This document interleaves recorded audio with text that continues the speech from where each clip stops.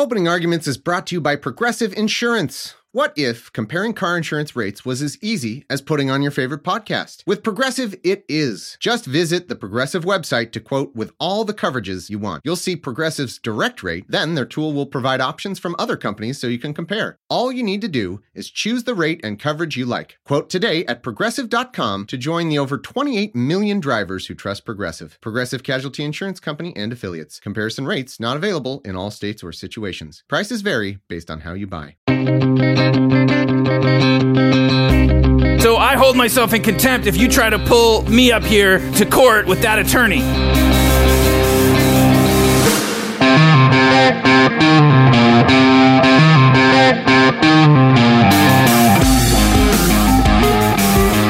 I'll ask the questions here, carjacker Willie. Objection! I'm going to allow it. It characterizes the defendant as a carjacker. You didn't kill Thompson, but you did, Mr. Wells. Yes! Yes, I killed Ned Thompson! I killed him! I killed him! I killed him! I killed him!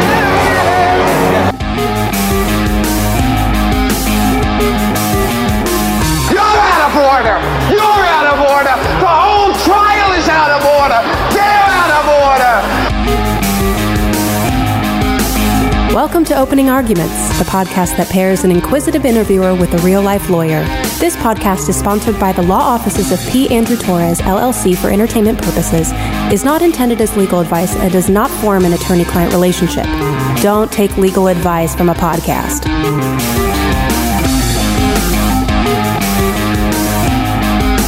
Hello and welcome to Opening Arguments. This is episode 283. I'm your host, Thomas Smith. That over there is Andrew Torres. How you doing, Andrew? I am fantastic, Thomas. How are you? I'm so excited because we got special guest Robert Mueller. Bob Mueller, are you on? Are you? Oh, no. We're having a little problems with his connection. But he did speak, so we'll just use the four things he said to maybe talk about some issues around the show. Oh, I'm excited. We got so much to talk about. Go ahead. Oh, yeah, no, I'm just excited to get going. All right. Well, a little pre-show announcements. Well, couple things. Number one, and I know you're too modest to do this, but I really want to give a plug for SIO 194 that just came out yesterday, in which you and Hall of Fame patron, friend of our show, friend in real life, Eli Bosnick, discuss milkshaking. A couple of folks have asked us, to sort of talk about the legal aspects of that, and I think you and Eli just handled that absolutely 100% perfectly. So I don't change my mind is not the right word, right? Because I am in total agreement. But I think we had a throwaway line on Tuesday's show in which I said, you and I might disagree on milkshaking, and it just. It couldn't be more dead on. I refer all questions to Serious Inquiries Only, episode 194. I'll be the Sarah Huckabee Sanders for you, Andrew Torres, and milkshaking, except more not a liar. How about that? Oh, well, I appreciate that. Go ahead and type in Serious Inquiries Only to wherever find podcast stores near you and check that one out. Yeah, I think we cracked it on milkshaking. I really think that was. I'm glad Eli and I kind of came to the same conclusion. It sounds like you did too. So, I mean, if us three agree on it, then everybody should check it out. Come on. Yeah. Pre-show number 2, as always happens, as we are recording this, Judge Amy Berman Jackson is holding a hearing and entertaining oral arguments in the Roger Stone case. There are 2 sort of principal arguments that are pending. The press is really focused on the first set, which are the arguments that Robert Mueller did not have legal authority to begin the investigation. As we've talked about on this show at great length, search the archives for Andrew Miller, who by the way, dropped his appeal yesterday. Those arguments are nonsense, right? And so it doesn't matter. They're not going to win. I don't really know why they're sort of commanding press attention. But the interesting thing that might come out of it are the requests by Stone's lawyers to have access to the unredacted Mueller report. And from everything that I can tell, in sort of attempting in the background to follow the oral arguments today while prepping for the show, Judge Jackson might be receptive to that. She might order an in-camera inspection. I think Judge Jackson would love to see an entire unredacted copy of the Mueller report. So to me, that will be, sort of the real takeaway. If there's a bombshell, maybe we'll record a bonus episode. If there's just corroborating news, follow our Twitter feed. That's at OpenArgs.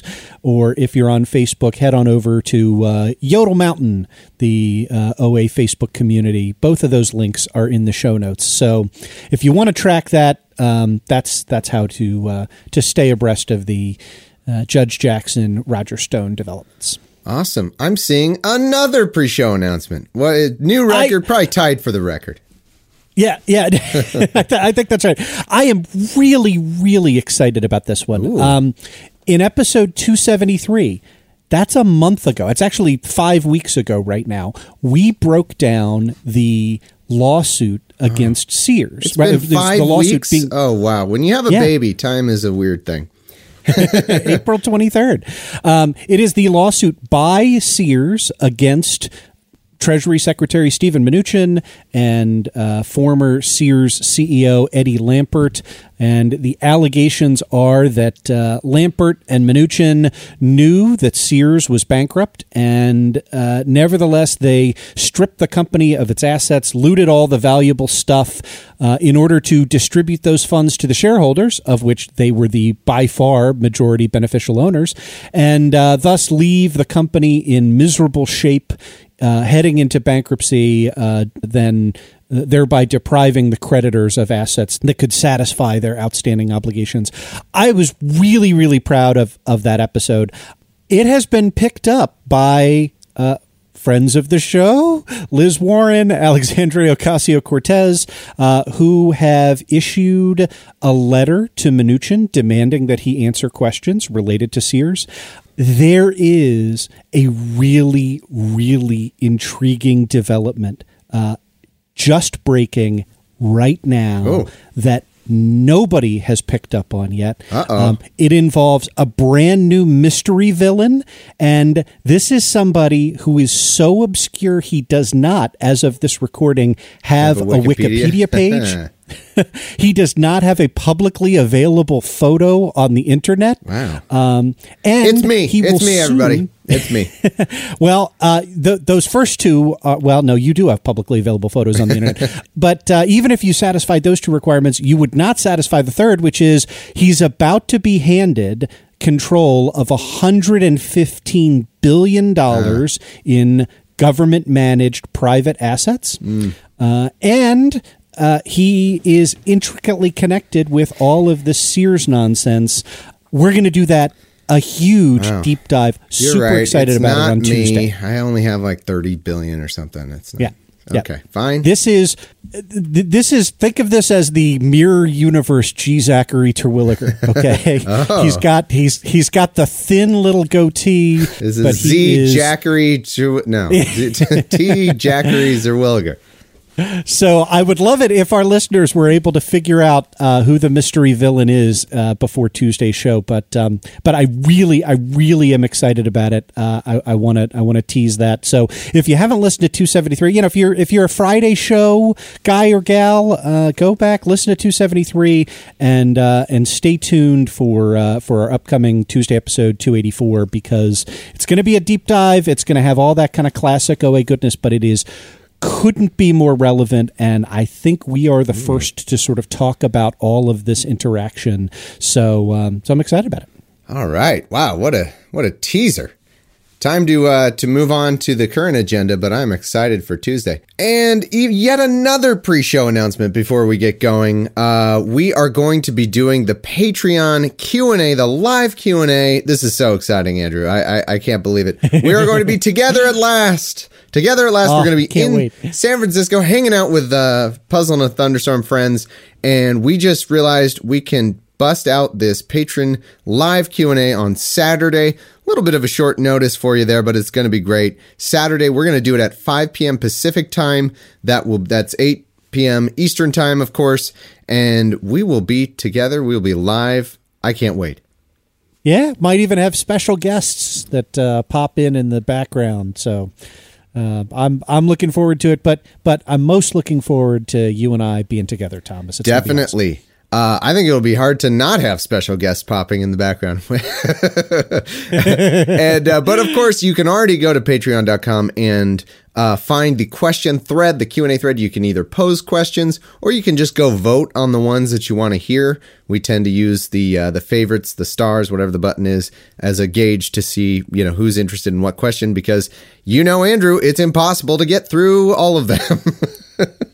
But I'm so excited. So make sure, set your watches, everybody. Set your little calculator watches or your phone, whichever, for Saturday. That's this Saturday, June 1st at 5 p.m. Pacific. All right, let's go to our first segment. Andrew Was Things. I'm asking you if you know the difference between right and wrong. Maybe. Maybe not. Maybe yourself. I was indeed things. Yes. So first, I was wrong in our last episode on pronouncing the medical name of the Plan B birth control. It is spelled, but were you though? Yeah.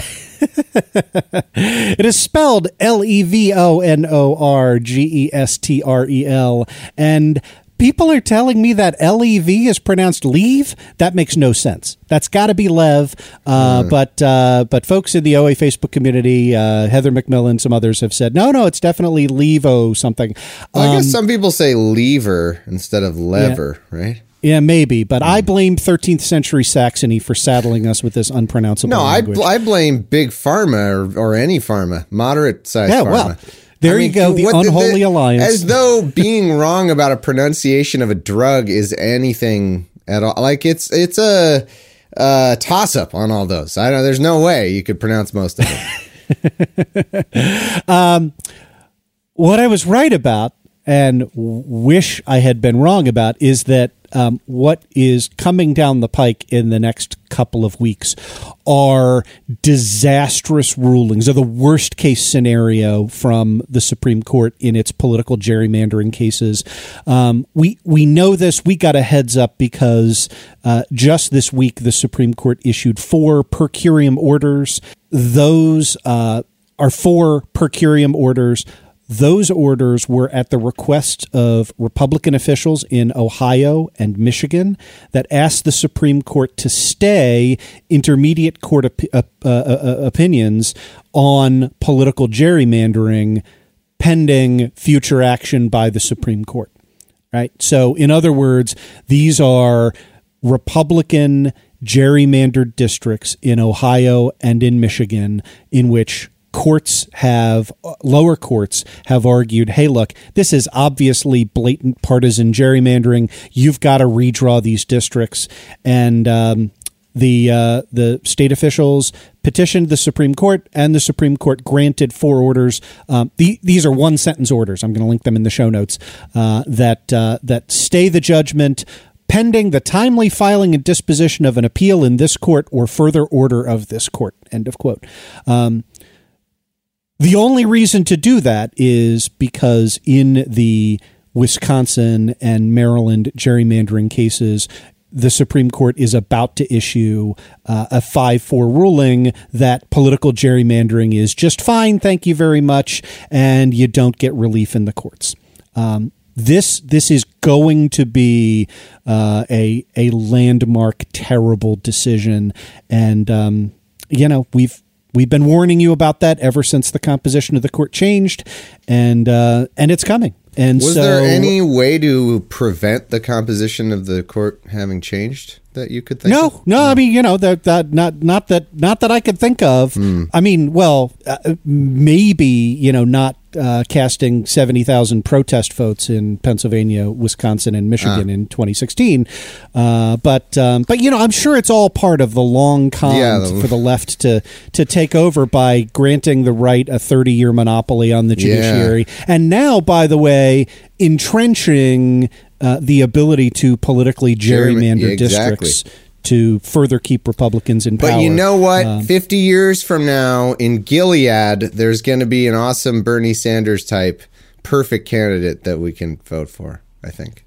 Yeah, but he will have, once said something. And, well, I think he'll just be immediately executed. If The Handmaid's Tale is accurate, I think that's how that's true. That's true. So, look, it's bad. It's coming. If you have seen reports that are reading the orders that way, those are correct readings of those reports.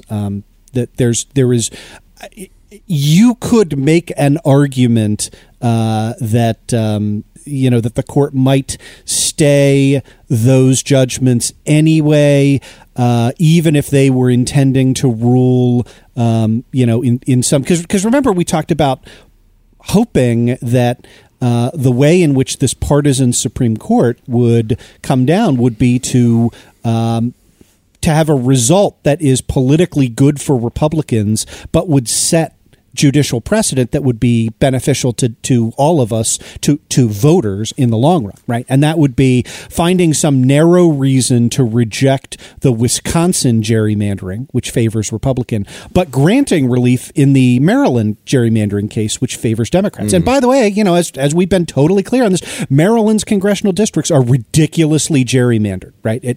And that case ought to be relief ought to be granted in that case, in my view. And there was kind of a narrow window of maybe they're so partisan that they want, and this is a pretty strong signal that the court is going to say. That's why the language or further order of this court is in there, because this is very, very. This language is meant to signify that the court is about to rule that political gerrymandering does not give rise to a cause of action.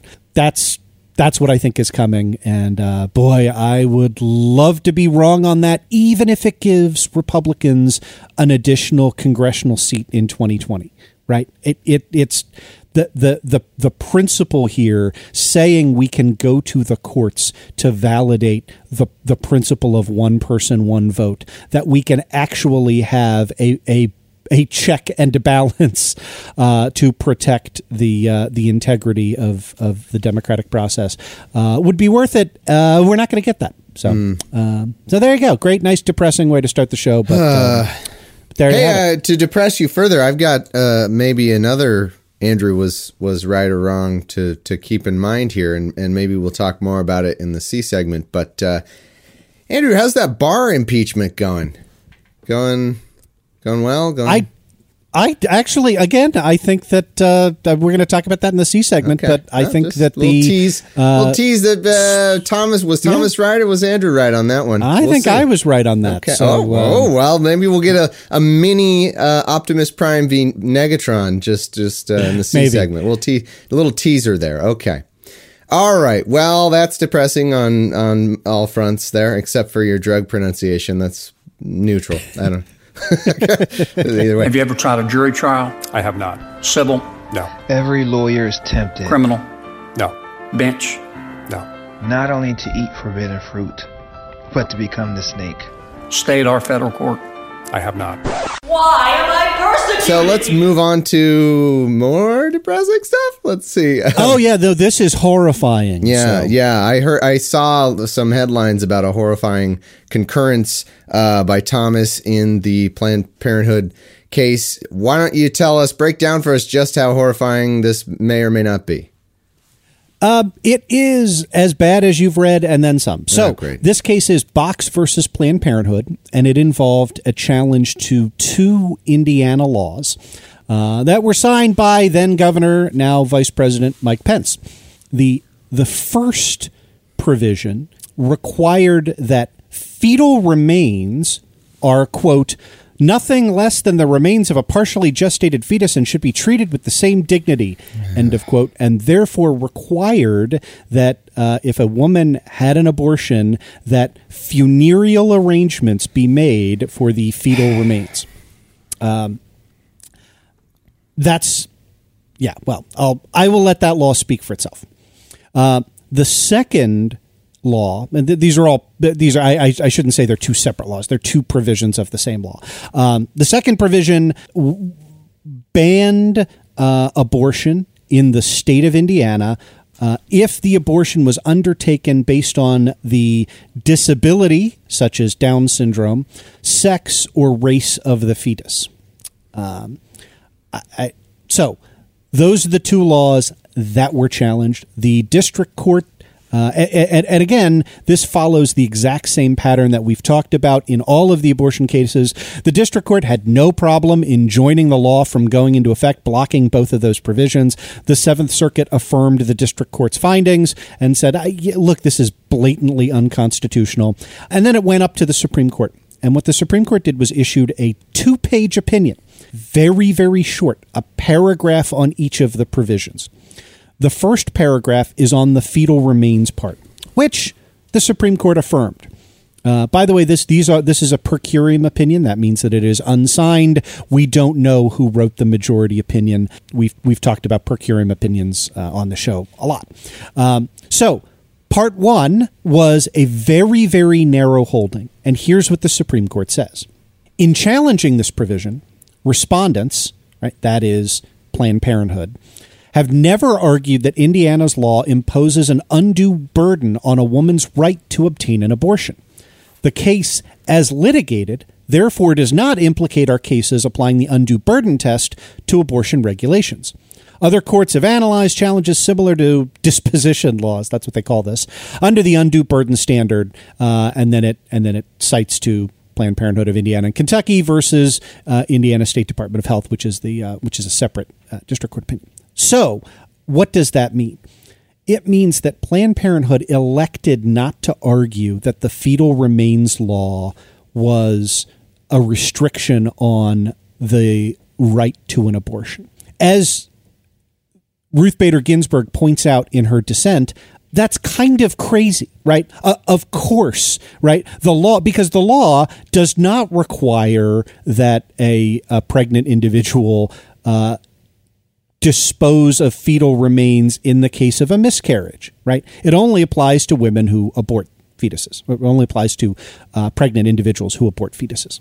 So how you could argue, right? It doesn't make logical sense to say this doesn't implicate the right to an abortion. Of course, it's a restriction on abortion in the same way that all of the post-Casey efforts to restrict abortion are restrictions on abortion, right? Like requiring that pregnant individuals undergo medically unnecessary ultrasounds, requiring that pregnant individuals receive certain misleading literature from the state, right? They're all efforts to burden, and the question is the burden undue? It was not argued that way before this court, and the only reason I can think of for not arguing it that way is that Planned Parenthood's counsel made the strategic decision that they did not want this activist Supreme Court to tackle the question directly: are fetal burial, fetal disposal, whatever you want to call these bills constitutional, despite the fact that they restrict abortion rights? Right? They didn't want to set that precedent. That's the only reason I can think of for doing that. So, stripped of that characterization, then the only question is a rational basis, right? If it doesn't implicate a fundamental right, then the only question that the Supreme Court needs to deal with is what we call a deferential test, right? Rational basis review. There must be a legitimate government interest, and the law must be rationally related to that legitimate government interest. The Supreme Court, in a 1983 decision, said the state has, quote, a legitimate interest in proper disposal of fetal remains, end of quote. So this was not a hard decision on on the merits once the case was presented in that fashion. So congratulations, women who get an abortion in Indiana will have to pay money to dispose of the fetus after an abortion. That is direct. I mean, literally, the only purpose for that is to impose additional costs on women, on pregnant individuals seeking abortions in Indiana. So, yay! So that's bad. So ridiculous. Yep. Part 2 in the discrimination provision, the Supreme Court again, 2 sentences. Our opinion expresses no view on the merits of the second question presented, i.e., whether Indiana may prohibit the knowing provision of sex, race, and disability selective abortions by abortion providers. Only the Seventh Circuit has thus far addressed this kind of law. We therefore follow our ordinary practice of denying petitions insofar as they raise legal issues that have not been considered by additional courts of appeals. So we've talked about that before, right? The Supreme Court generally grants cert only when there is a conflict among the circuits, and there's no conflict here. The only circuit to rule on this kind of law is the Seventh Circuit, which has struck it down. And so the Supreme Court says, yeah, so therefore we're going to let that stand. So that provision is not enforceable in the Indiana law. And that is what led to those 2 paragraphs. Yeah. Yeah. To a 20-page concurrence by Clarence Thomas. I already mentioned briefly the Ginsburg dissent, which I think is correct. The Thomas concurrence runs to 20 pages. I kind of wish Antonin Scalia were still alive, because Bite your I would tongue, love. Sir. That is the worst. Andrew was wrong segment on that. No, Antonin Scalia is rolling over in his grave reading this Thomas concurrence. It is 20 pages long, other than for summary propositions of law in the first paragraph and the last paragraph, and one reference to Buck versus Bell, which we're going to talk about. It contains no legal citations. It contains a purported reading of history that comes straight out of David Barton and the Christian Dominionists. It contains multiple references to international law and international trends. In short, it is everything that Antonin Scalia spent 20 years on the Supreme Court making fun of. It just, happens to be in furtherance of right-wing political causes now. So, either Scalia would denounce this or he would be engaged in mental contortions. And either way, I'd kind of like to see that. It would be interesting. And it's not like Scalia is a worse Supreme Court justice than Neil Gorsuch. So that's a good point. I'd rather, now that I think about it, I'd rather still have Scalia just because he would be closer to dying. So yeah, there you go. So what does this concurrence do? This concurrence uses the stupidest right-wing rhetoric, and as evidence that, right, this is not just my opinion, right? Go to page 10 of the concurrence, and I suppose I should back up. It is a 20-page concurrence devoted to the thesis that Margaret Sanger, founder of Planned Parenthood, was a eugenicist and racist. Okay, I'm going to talk a tiny bit about that because that is a long-standing canard of the right. And there's some truth to it, right? I mean, look, it is based in it. What makes these kinds of arguments durable, right? I mean, lots of the David Barton stuff, when he just invents quotes out of thin air, which, by the way, he's done on this topic, attributing to Margaret Sanger things that she hasn't said. When you just invent stuff out of thin air, it's relatively easy to say, okay, well, this is just made up. Show me the original document.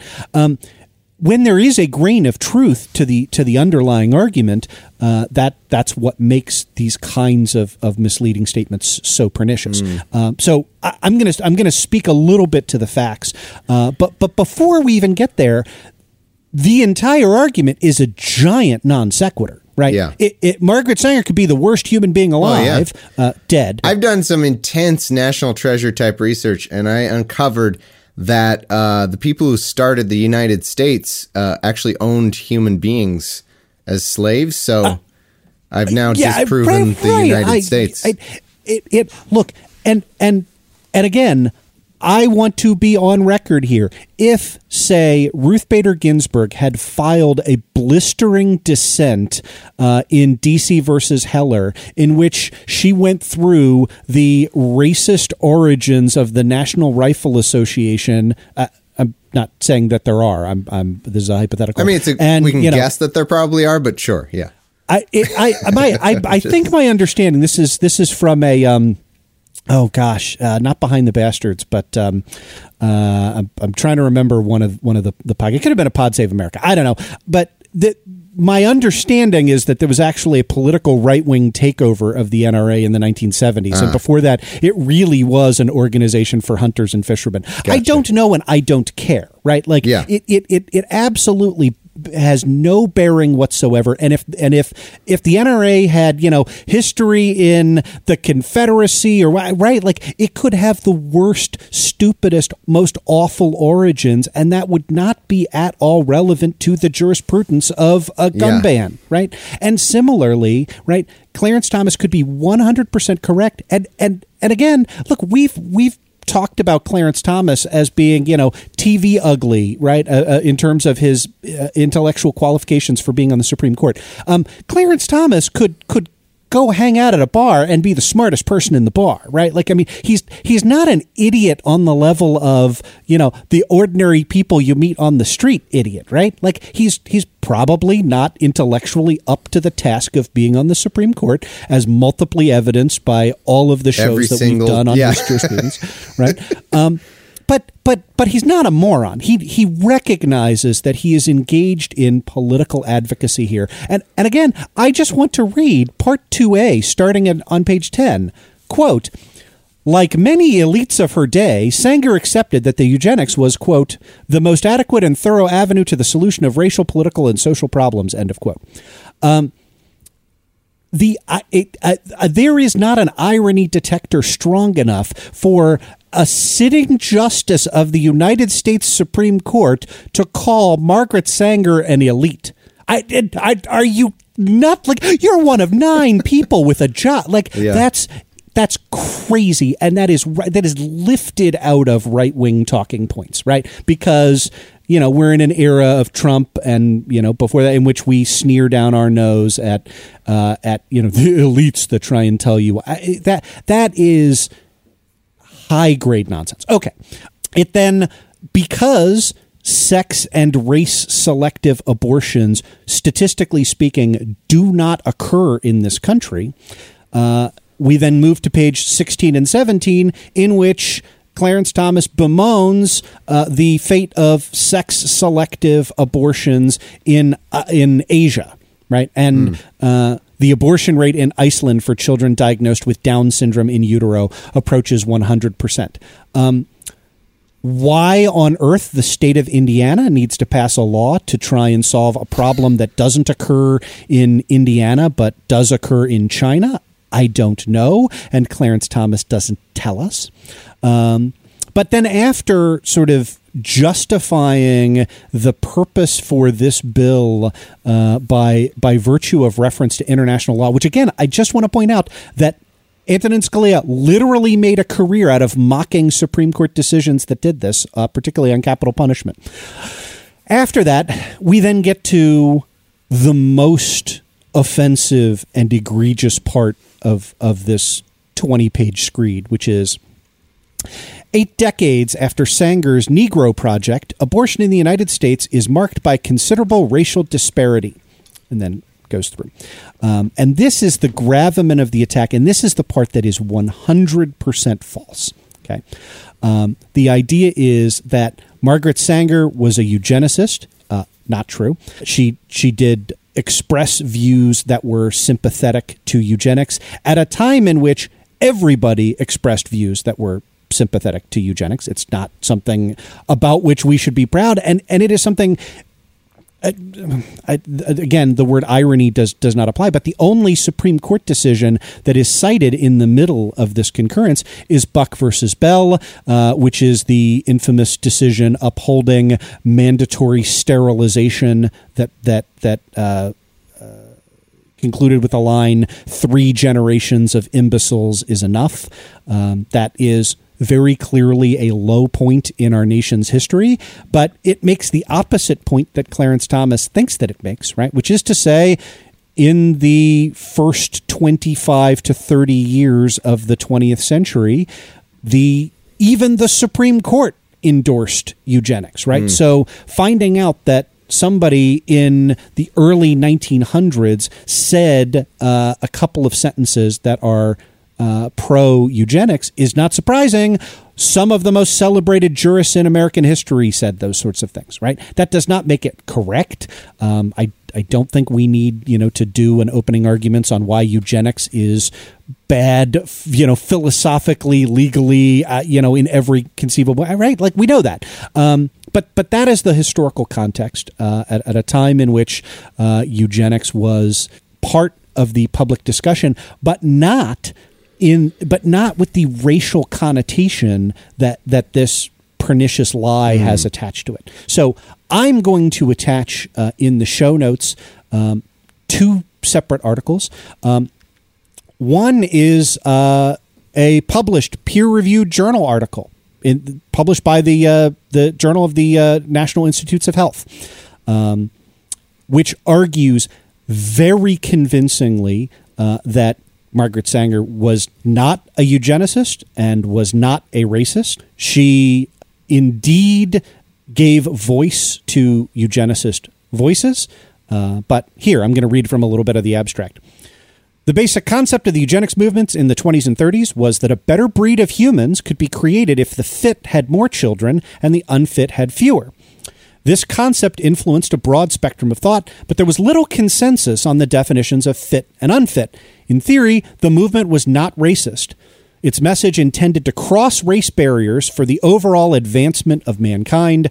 Most eugenicists agreed that birth control would be a detriment to the human race and were opposed to it. Charges that Sanger's motives for promoting birth control were eugenic are not supported.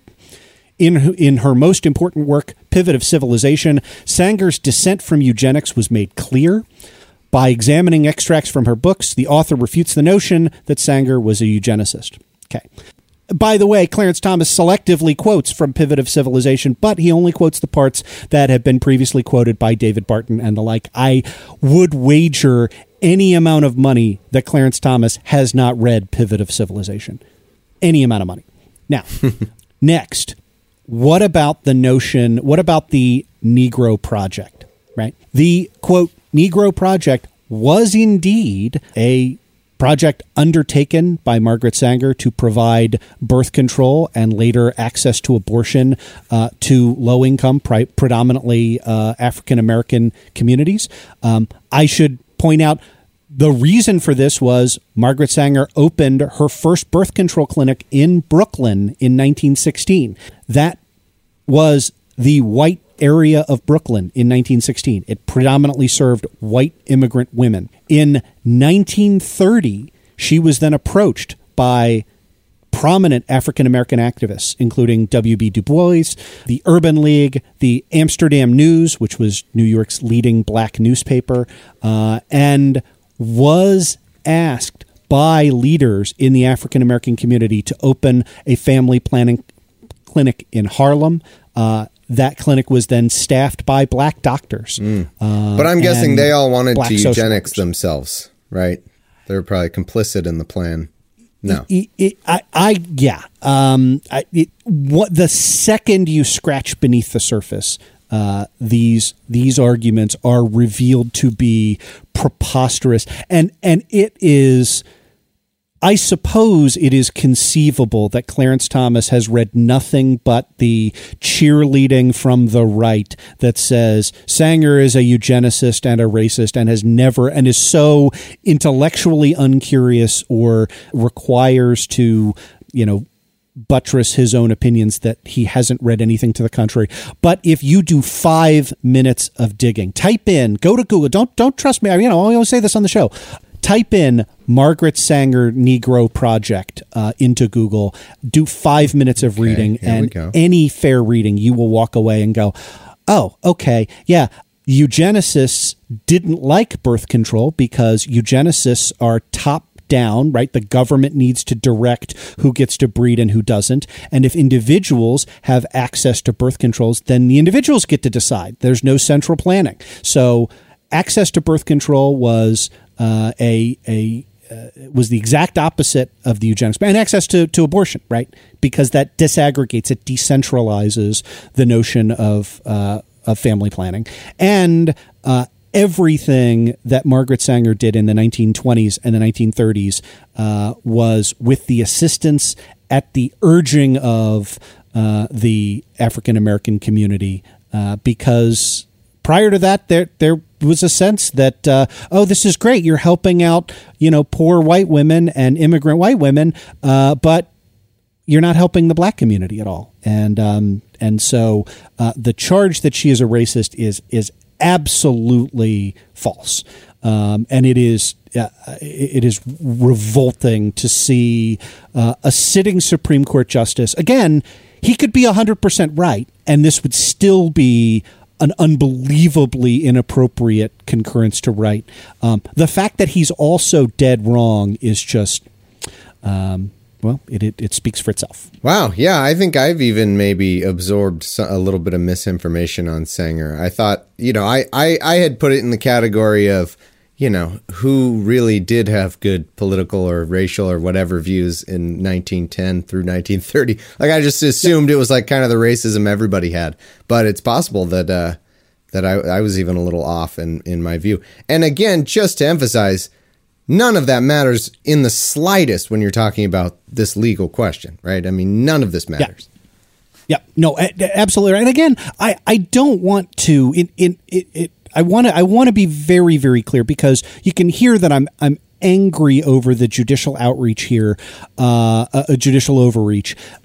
You can hear that I'm angry over the grotesque lies and misinformation that are contained in this concurrence. I don't want to whitewash the fact that Margaret Sanger had objectionable political views, right? Like that's true, but not surprising. Yeah. But the idea that her views were racist eugenics is just, it could not be more false. Wow. So you've given us a lot to digest here. Could you once again maybe just rephrase, like, what was the end result of this decision in simplest terms, despite the fact that Thomas went off on just a idiotic tangent for 20 pages? Right. Well, three things. Number one, it upheld the Indiana fetal remains law. So they have to have like a Viking funeral. They got to do the boat. They have to pay to have fetuses that are aborted cremated or buried in Indiana. And again, this is one of these I'll throw out here, and I feel pretty confident. We try and steel man the other side. If you can come up with a justification for why a state would want you to have to pay to cremate or bury an aborted fetus, but not a miscarried fetus, send it. openarguments@gmail.com or hit us up on social media. I can't remotely come up with a reason. Plus, it changes that riddle that was one of my first favorites as a kid. If a plane crashes in Indiana, where do you bury the fetuses? That was a totally different answer now. Right. Number two, it leaves stand the Seventh Circuit's opinion regarding striking down the second provision of the law that prohibits abortion on the basis of sex, race, or disability. Look, the reason for that is states should not be because that prohibits at any stage of gestation, and quite frankly, states ought not to be inquiring into the motives of pregnant individuals who make a decision regarding their body, particularly at that stage of the pregnancy. And the problem that it is meant to address is a problem that does not occur, and I'm using that in quotes, right? To the extent that you think it is a problem, it's a problem that Clarence Thomas admits does not occur in the United States. It occurs in Iceland and China. That's part two. Point three from this is Clarence Thomas has openly gone, full. He's not pretending. He's not hiding anymore. The end of his, maybe he wasn't hiding very well from the beginning. The end of his concurrence ends with these words, and I'll end the segment with them because they are chilling. Having created the constitutional right to an abortion, this court is duty-bound to address its scope. In that regard, it is easy to understand why the District Court and the Seventh Circuit looked to Casey to resolve a question it did not address. Where else could they turn? The Constitution itself is silent on abortion. That is Clarence Thomas saying, hey, look, as soon as we get a chance, we have at least my vote and probably the votes of 4 other folks along with me to declare that Roe v. Wade, quote, created the constitutional right to an abortion. It did no such thing, as we have been through at great length on this show. But that's what's coming, and we've done a lot on abortion, and this is. This is well. That was I think that was properly sold as depressing. I think a good way to signal that was every bit as bad as I thought it might be. Okay, that's awful. Opening Arguments is brought to you by Hims, a wellness brand for men. You've heard us talking about Hims and how they are helping guys look their best. If you haven't yet, it is time to see what they're all about. 4hims.com is your one-stop shop for hair loss, skincare, or sexual wellness products for men. So if you're worried about hair loss, for example, the best way to prevent more hair loss is to do something about it while you still have some hair. So why do people go to weird solutions or gas station supplements or do nothing when they can turn to medicine or science? Hims is helping guys be the best version of themselves with licensed physicians and FDA-approved products to help treat hair loss. These aren't snake oil pills, like I said. These are prescription solutions backed by science. And Hims knows that there are some men's health conversations that are just easier online than in person. I totally agree with this. Sometimes it's just awkward to have to go in and talk to somebody. First, you got to tell a nurse about it, and then you got to tell the doctor. There's usually like 3 people you have to tell about your thing that you're kind of embarrassed about, maybe. And like sometimes it's overheard. There's other people around. It's so much easier with 4hims.com. No more awkward in-person doctor visits or long pharmacy lines. 4hims connects you to real doctors online, which could save you hours, and it's completely confidential and discreet. You answer a few quick questions, a doctor will review it, and if they determine it's right for you, they can prescribe you medication to treat hair loss that is shipped directly to your door. Order now. Our listeners can get started with the Hims Complete Hair Kit for just $5 today, right now while supplies last and subject to a doctor's approval. See website for full details and safety information. This could cost hundreds if you went to the doctor or a pharmacy somewhere else. Go to 4hims.com/OA. That's FORHIMS.com/OA. One more time, 4hims.com/OA. Go check it out right now. Because people have got to know whether or not their president's a crook.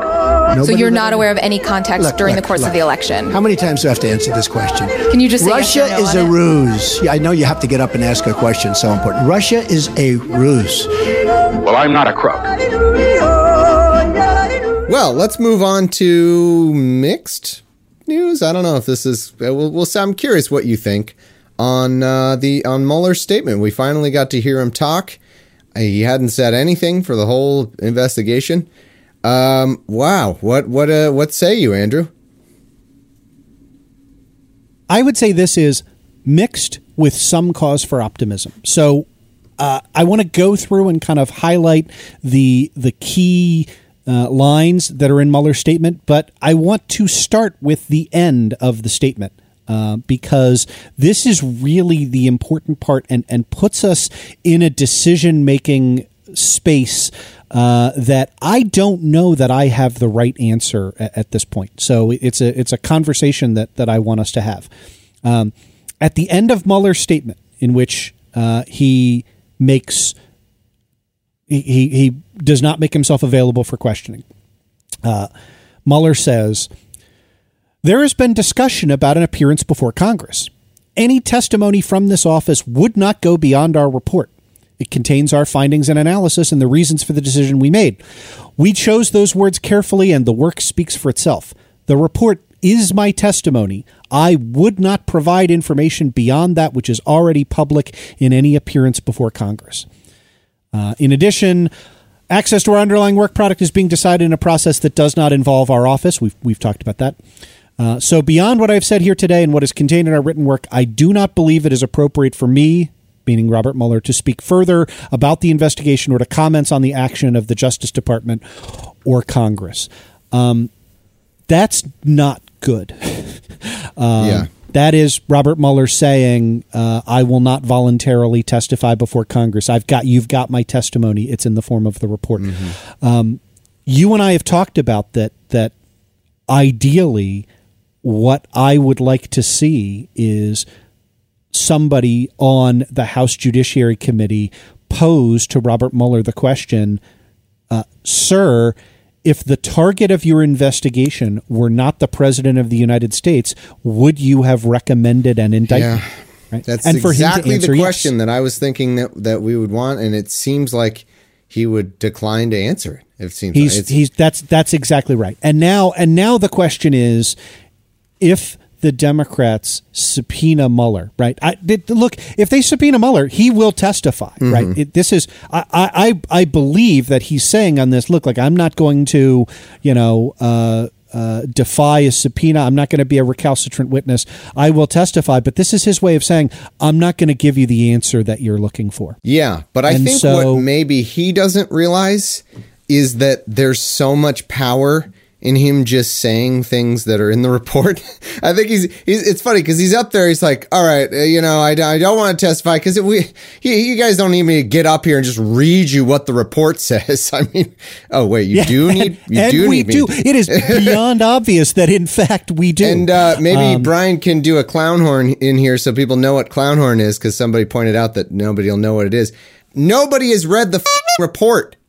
Nobody. So yes, we actually do need him to get up there and just, even if he just wants to read it, that's fine. Because apparently the American public and maybe a lot of Congress, A, didn't read it, or B, it just doesn't have the same power to read something like that versus hearing Bob Mueller say, if the evidence, was that he didn't commit a crime, we would have said so. Like, that's the powerful quote that everybody is, it's all over the news and everything. And it's like, we already knew that. We already knew it, but I think you do need somebody to say it. So I still think we should have him testify, even if he just says stuff that's written down, because it's just more powerful. And the risk is that he will testify in a way that is unhelpful or can easily be spun by Bill Barr and the presidential sycophants into undermining what's in the Mueller report, right? So I could have made the argument that you just made. All I'm pointing out is that there is now a downside risk. Yeah. Right? And that is, if Mueller believes, look, I made this clear, I don't want to testify, and you made me come here anyway. All right, but I'm not going to give you what you want. That could make things worse. So it is not without a downside. Like I said, I haven't come to a landing on it. I think that I am still probably pro subpoenaing him for the reasons that you've just said. But we have to be prepared for Mueller to testify, as effectively, as a hostile witness in the colloquial sense, right? Like we joke about this in Law and Awful Movies all the time. Treating a witness as hostile doesn't mean that they are hostile to your position. It just means that you can ask leading questions on direct. But I mean that in the joke sense here, right? That if he is perceived as the Democrats' witness, but he's not giving you the answers that you want, and he's not giving you the soundbite that you want, could that backfire? Could that create more cover for the totally misleading narrative that the Mueller report is an exoneration?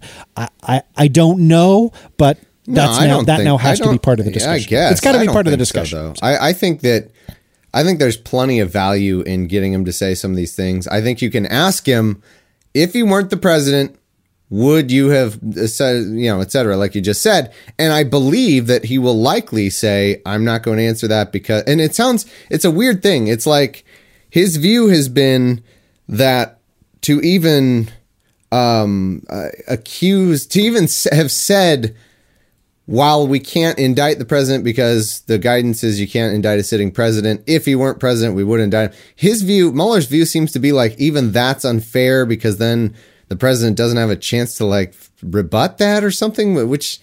What do you make of that? Because the president has the bully pulpit. He has the ultimate, he can always rebut everything. That's true. Let's dig into that a little bit. So why don't go ahead. I think there are only like 5 or 6 sentences that are really crucial in Mueller's testimony.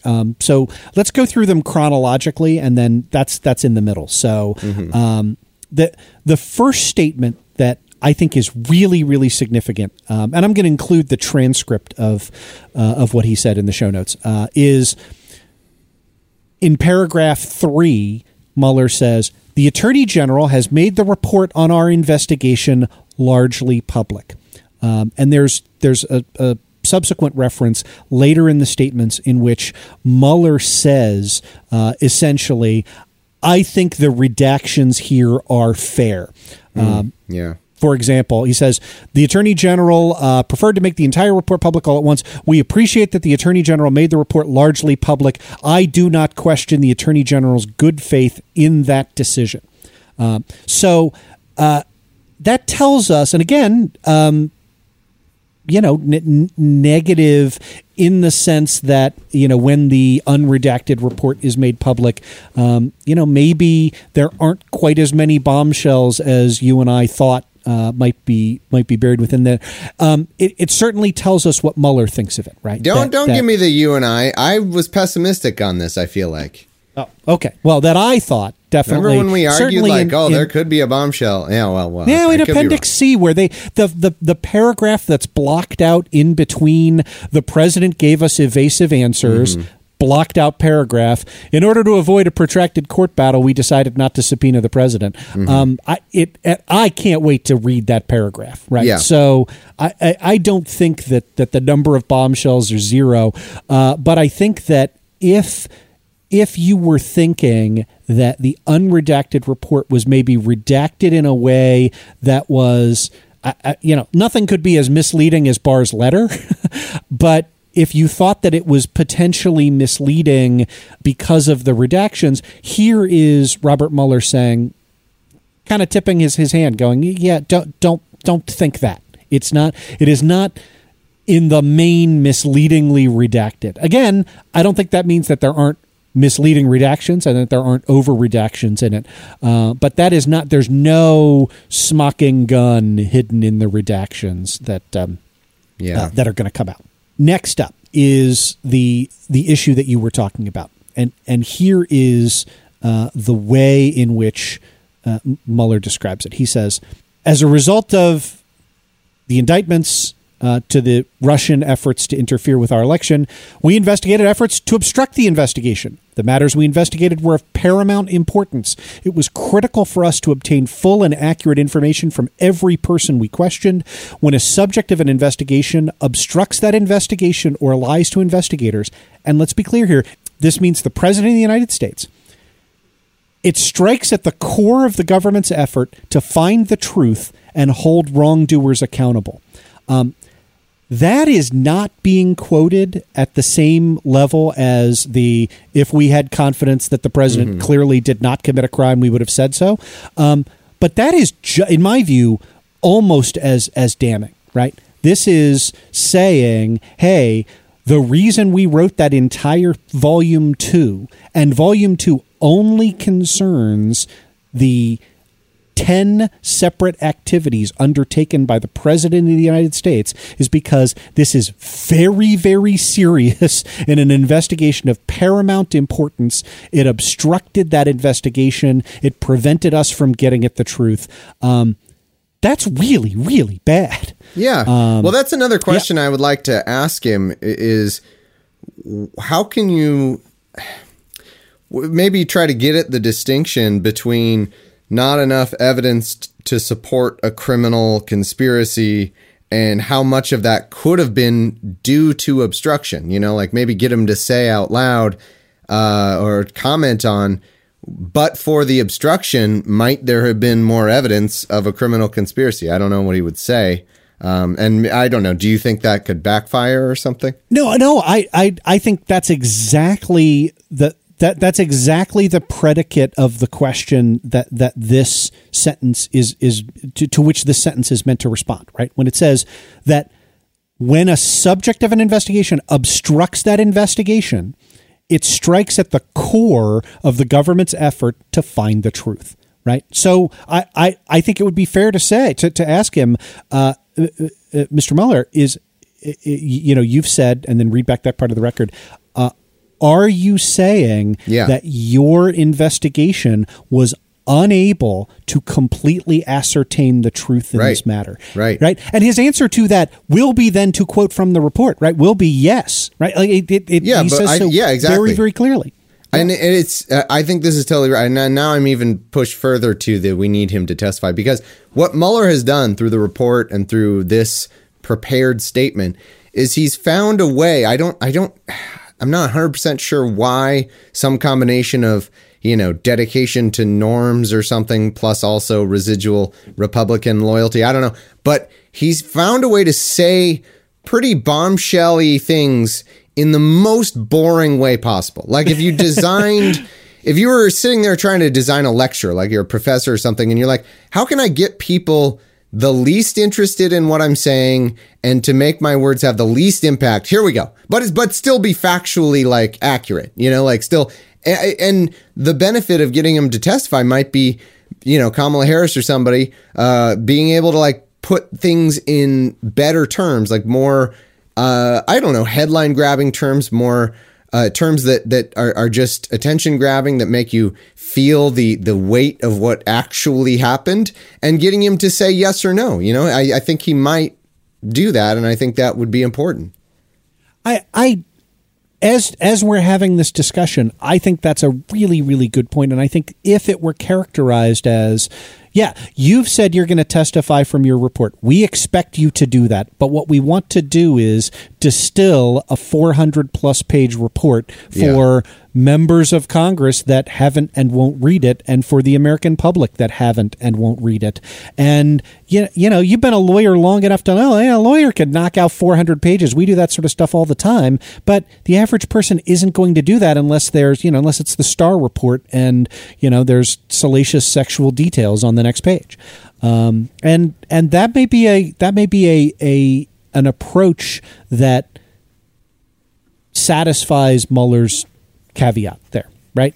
I don't know, right?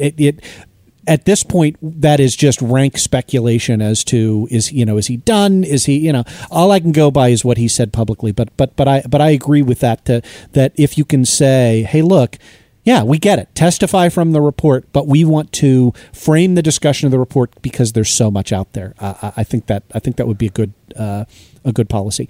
Now, the remaining parts of interest are from the middle section of Mueller's testimony describing the 2000 OLC memorandum. We've talked about that at some length on this show. Let's talk about what Mueller has said and what the OLC memorandum actually says. So Mueller says, it explains that under long-standing department policy, a president cannot be charged with a federal crime while he is in office. That is unconstitutional. Even if the charge is kept under seal and hidden from public view, that too is prohibited. Yeah, that caught my attention. It's interesting. Yeah, that, in my view, overstates the 2000 OLC memo. And again, let's talk about with the 2000 OLC memo, right? So the 2000 OLC memo is Bill Clinton's Office of Legal Counsel at a time in which Bill Clinton was impeached and could plausibly have been charged with crimes, updating a 1973 Solicitor General Robert Bork memo, arguing that, of course, Nixon could not be charged with any crimes while in office. It is analyzing Article 1, Section 3, Clause 7 of the Constitution, and I want to just sort of bracket this for a minute. That clause, that's the impeachment clause for the president, right? And it says, judgment in cases of impeachment shall not extend further than to removal from office and disqualification to hold and enjoy any office of honor, trust, or profit under the United States. But the party convicted shall nevertheless be liable and subject to indictment, trial, judgment, and punishment according to law. And so in analyzing that particular constitutional provision, I want to point out, because I've gotten a number of questions from email of if Trump is impeached but not convicted, are there double jeopardy implications to that? And that clause says no, there are not. Right. It says you can you try for impeachment for high crimes and misdemeanors. You can remove them from office and then try him again for subject to indictment, trial, judgment, and punishment according to law. Right. Because, as we've pointed out, high crimes and misdemeanors are not the same as federal crimes. So I thought that kind of bracket was important. The 2000 OLC memo basically says, okay, the last word on this subject was from 1973. Robert Bork says you can't indict the president, meaning Richard Nixon. But since then, we've had a bunch of Supreme Court decisions. A bunch of them were about Richard Nixon. But probably the most relevant and crucial one that we've talked about on the show a bunch of times was Clinton versus Jones, right? In which the Supreme Court said, hey, look, the president does indeed have to respond to civil lawsuits while in office, right? Because remember, Bill Clinton took the position that executive immunity meant he could not be required to respond to Paula Jones' civil lawsuit alleging sexual harassment while he was the president. And again, his position was, hey, look, toll it and sue me when I'm out of office, but I'm the president. You can't require me to respond to a civil lawsuit while I'm being the president.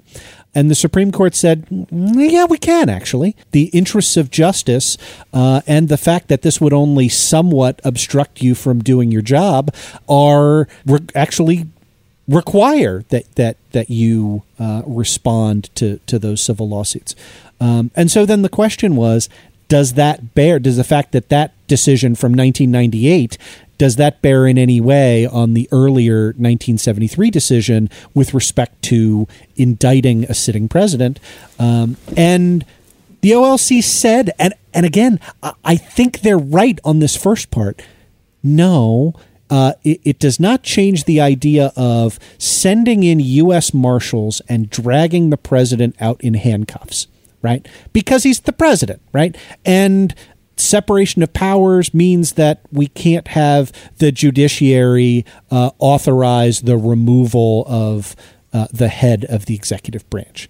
The counter argument, and again, really, really good counter argument, we've talked about this on the show before, is Aaron Burr was vice president and he was tried for murder, right? And if you want to say, okay, the vice president's not the president, and certainly, in the 18th century, the vice president,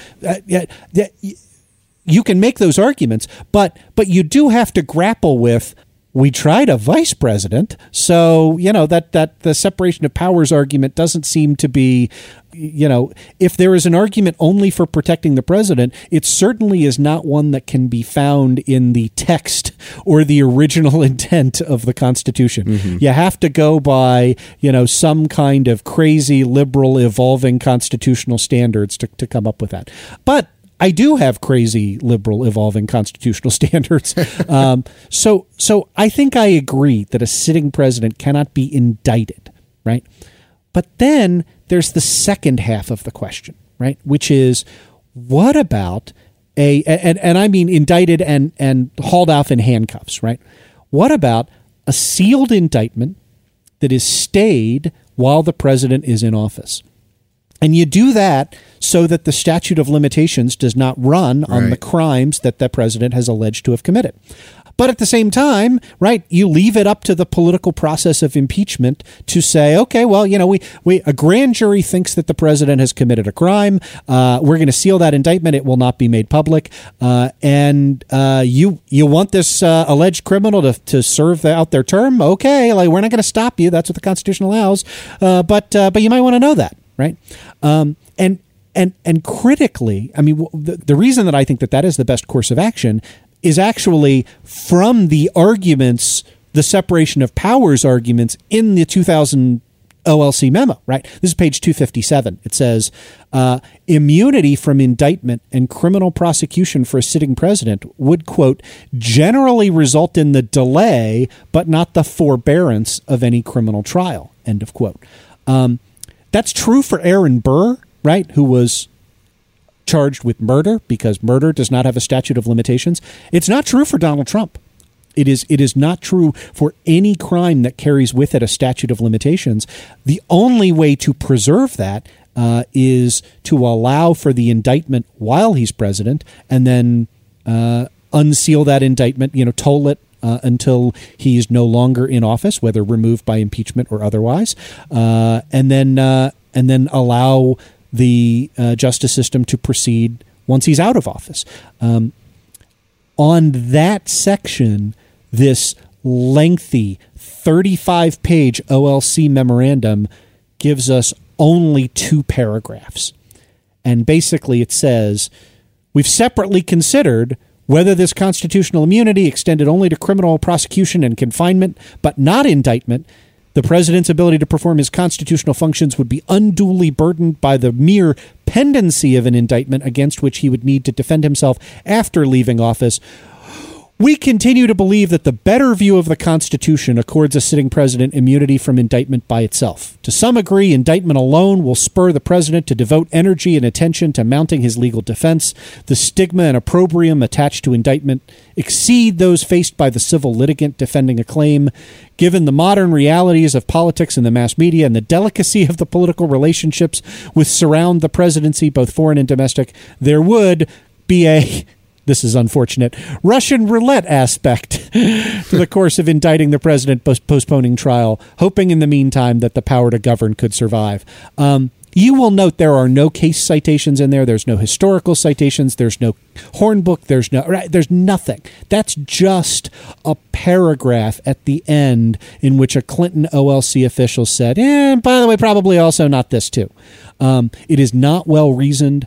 It contains no citations, and it contradicts the earlier statements that the reason to shield the president from criminal immunity is to postpone rather than eliminate potential future criminal liability. Now, Robert Mueller is bound by the OLC opinion, right? Because that is binding on the Justice Department. Congress is not, the judiciary is not. And so that characterization is a characterization of how Mueller interpreted those OLC guidelines, but is not an accurate statement of the law. All right. Yeah, I think that explains it well. All right. Well, that states it well, Andrew. I had been very curious about that quote because I had thought that we had talked previously on the show that you could seal an indictment and let it sit around. But yeah, no, I really think, again, Mueller is not Ken Starr, and that's good in most ways, but also I've said it a number of times, but you can't, it's not apples to apples to compare these special counsels and to even unconsciously in your mind be like, well, I remember the Clinton report being so much worse than this one, and therefore Trump must not be as guilty, or that kind of thing. I just don't think that's it. I think Mueller's really, really trying to, I don't know, be fair, I guess, or maybe, he is a Republican. Maybe he's just giving too much benefit of the doubt or too much, doing too much to favor Trump in maybe unconscious ways. I don't know. Either way, we're out of time, so we've got to. Let me say 8 seconds on that. Usually, sure. I'm on the side of preserving institutional independence and urging caution. Right now, we're in a position where Donald Trump has politicized the Attorney General's office, and he has a personal advocate spinning this as his attorney general. And yeah, I sure do wish that instead of it being Robert Mueller, it was the Democratic equivalent of Ken Starr. That it was an advocate out to get Trump to counter the fact that Trump has a sycophantic defender lying about the contents of the Mueller report in office. So I agree. All right. Well, it is time to thank our top patrons over at patreon.com/law. Andrew, why don't you start us off? And thank you to SovSit Pro Tip, hand the judge a reverse card to send the prosecution to jail. Nice Uno reference there.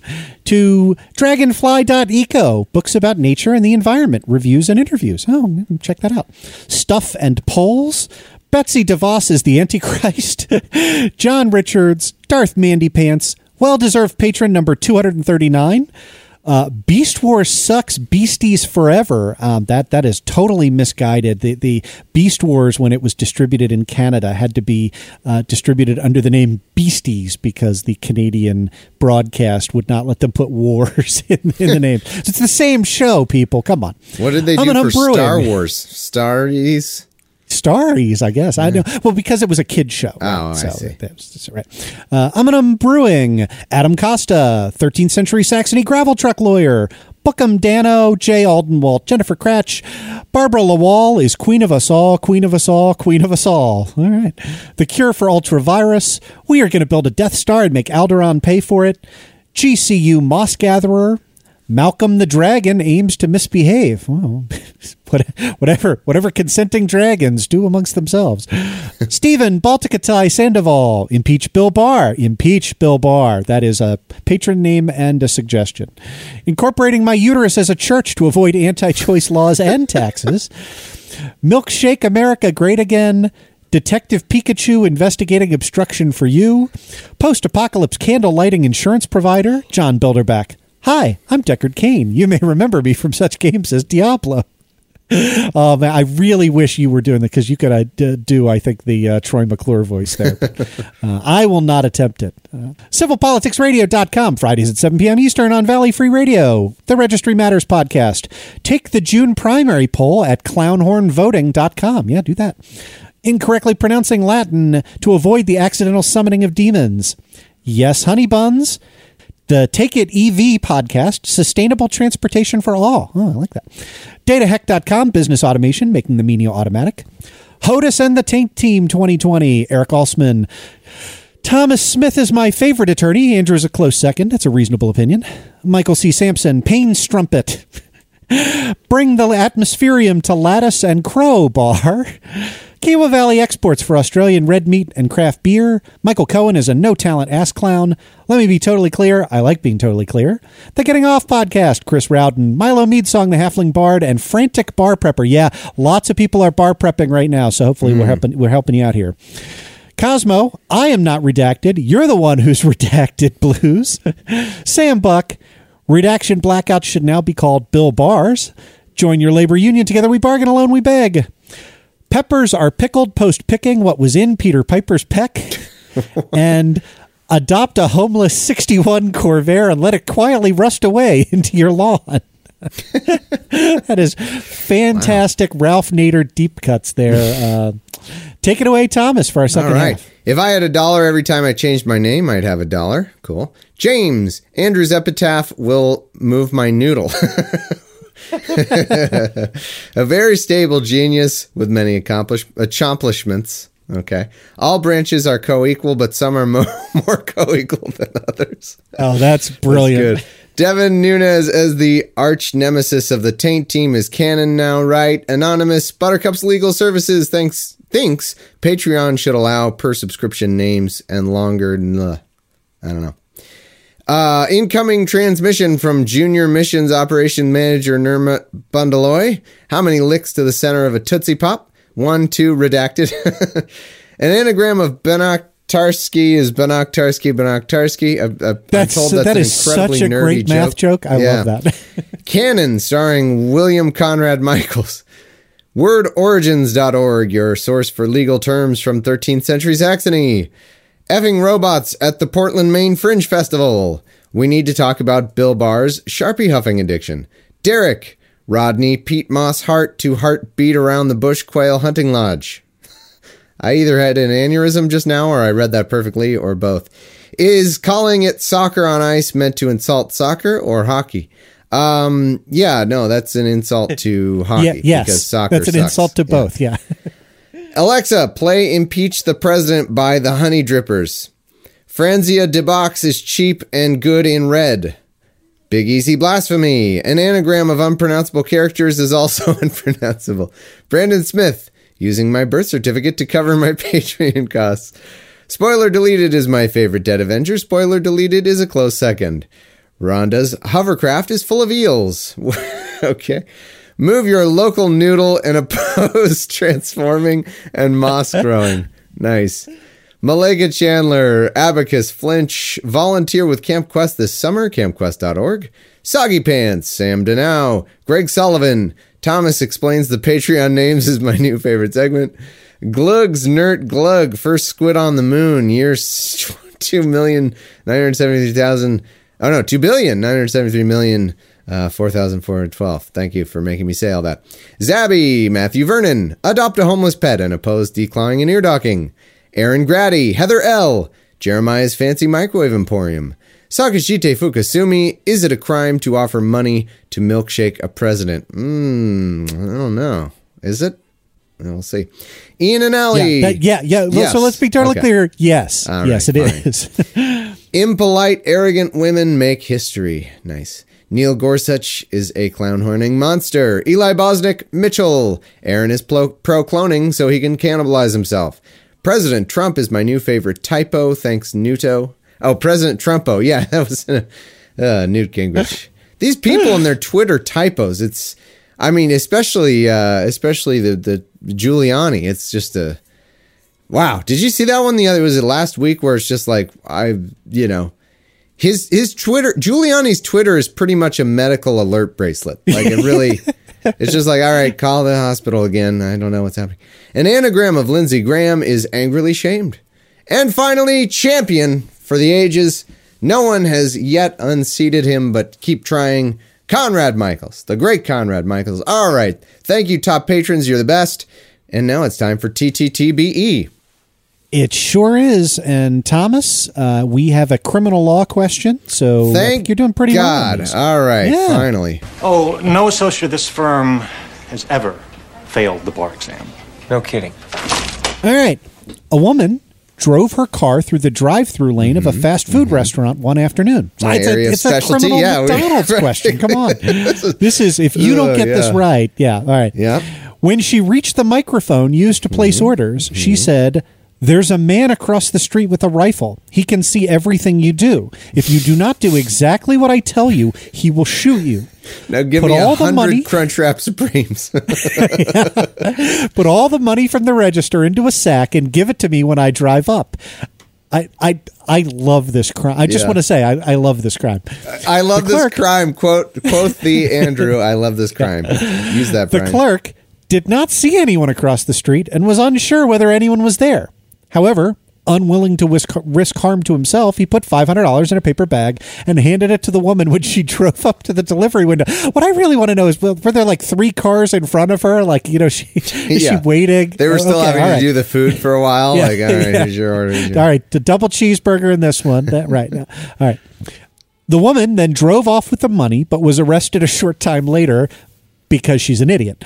She had lied about there having been a man with a rifle and had acted alone. Oh, so it's also kind of a Pulp Fiction-y question, right? Like, what if no one ever robs restaurants? And could you remember the bit where he was, he robbed it with a microphone? Anyway, with a walkie-talkie. Anyway, so she lied, no man with a rifle, and had acted alone. Of what crimes can the woman be convicted? First off, I feel like they robbed that restaurant in Pulp Fiction with guns. They had guns. Yeah. But they first talking at the beginning of Pulp Fiction. Right. Honey Bunny is talking about. Fair enough. Anyway, so this woman, of what crime or crimes can she be convicted? A, embezzlement. B, obtaining property by false pretenses. C, robbery and larceny. Or D, robbery, or larceny? This feels hard. Embezzlement, no. Okay, that's an easy elimination. Obtaining property by false pretenses. I feel like, that probably is not it. Like, I feel like that would be like you go someplace, you're like, oh I'm just picking up this thing for my friend, like obtaining property. I feel like you don't hear about that as a charge. It's just robbery. So C and D seem like, to me, the tough one, the ones you want. Robbery and larceny, or D, robbery or larceny. Oh, man. So it seems like, if I'm analyzing this right, this hinges on the precise technical differences between robbery and larceny, and I have no idea what those differences are. I don't really know entirely what larceny is. I feel like you hear about robbery and larceny. It's not like assault and battery where they're always together, is it? Or is it like either robbery or larceny? Larceny. All right, this seems really hard to me. I am going to go with C, robbery and larceny. I feel like it's not going to be D, where it's either robbery or larceny, because I just don't feel like that's going to be the fact pattern. I feel like if the fact pattern was one of robbery or larceny, then it doesn't, I don't know, that just doesn't make sense to me. Whatever, I could be wrong, but I'm going to go ahead and say they can go together, and therefore it's C. It's between C and D. I think B is not quite right, even though it sounds the most right. If B is just the obvious right answer, I'm going to be a little miffed, but I'm going with C. All right. And if you'd like to play along with Thomas, you know how to do that. Just share out this episode on social media. Include the hashtag TTTBE. Include your answer, your reasons therefore, and we will pick a winner and shower that person with never-ending fame and fortune. Fame and fortune not guaranteed.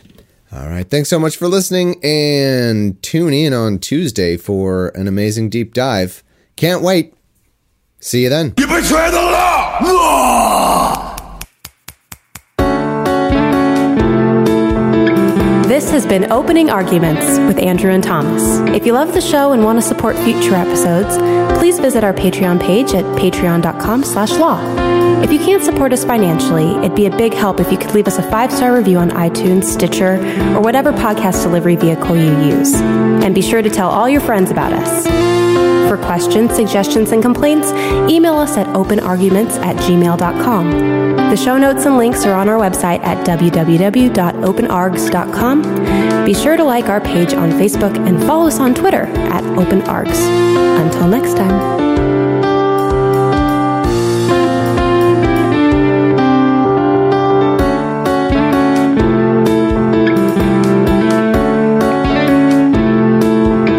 This podcast is a production of Opening Arguments Media, LLC. All rights reserved. Opening Arguments is produced with the assistance of our editor, Brian Ziegenhagen, our production assistant, Ashley Smith, and our researcher, Deborah Smith. Special thanks to Teresa Gomez and the entire OA Wiki team. Follow them at OA Wiki. And a big thank you to our Facebook group moderators, Alicia Cook, Natalie Newell, Emily Waters, Eric Brewer, and Brian. Check out the Opening Arguments Facebook community. And finally, thanks to Thomas Smith for creating the show's theme song, which is used with permission. Gee, Zachary Terwilliger, what a clown horn of a week. I love this crowd. You need parts? O'Reilly Auto Parts has parts. Need them fast? We've got fast. No matter what you need, we have thousands of professional parts people doing their part to make sure you have it. Product availability. Just one part that makes O'Reilly stand apart. The professional parts people. O'Reilly.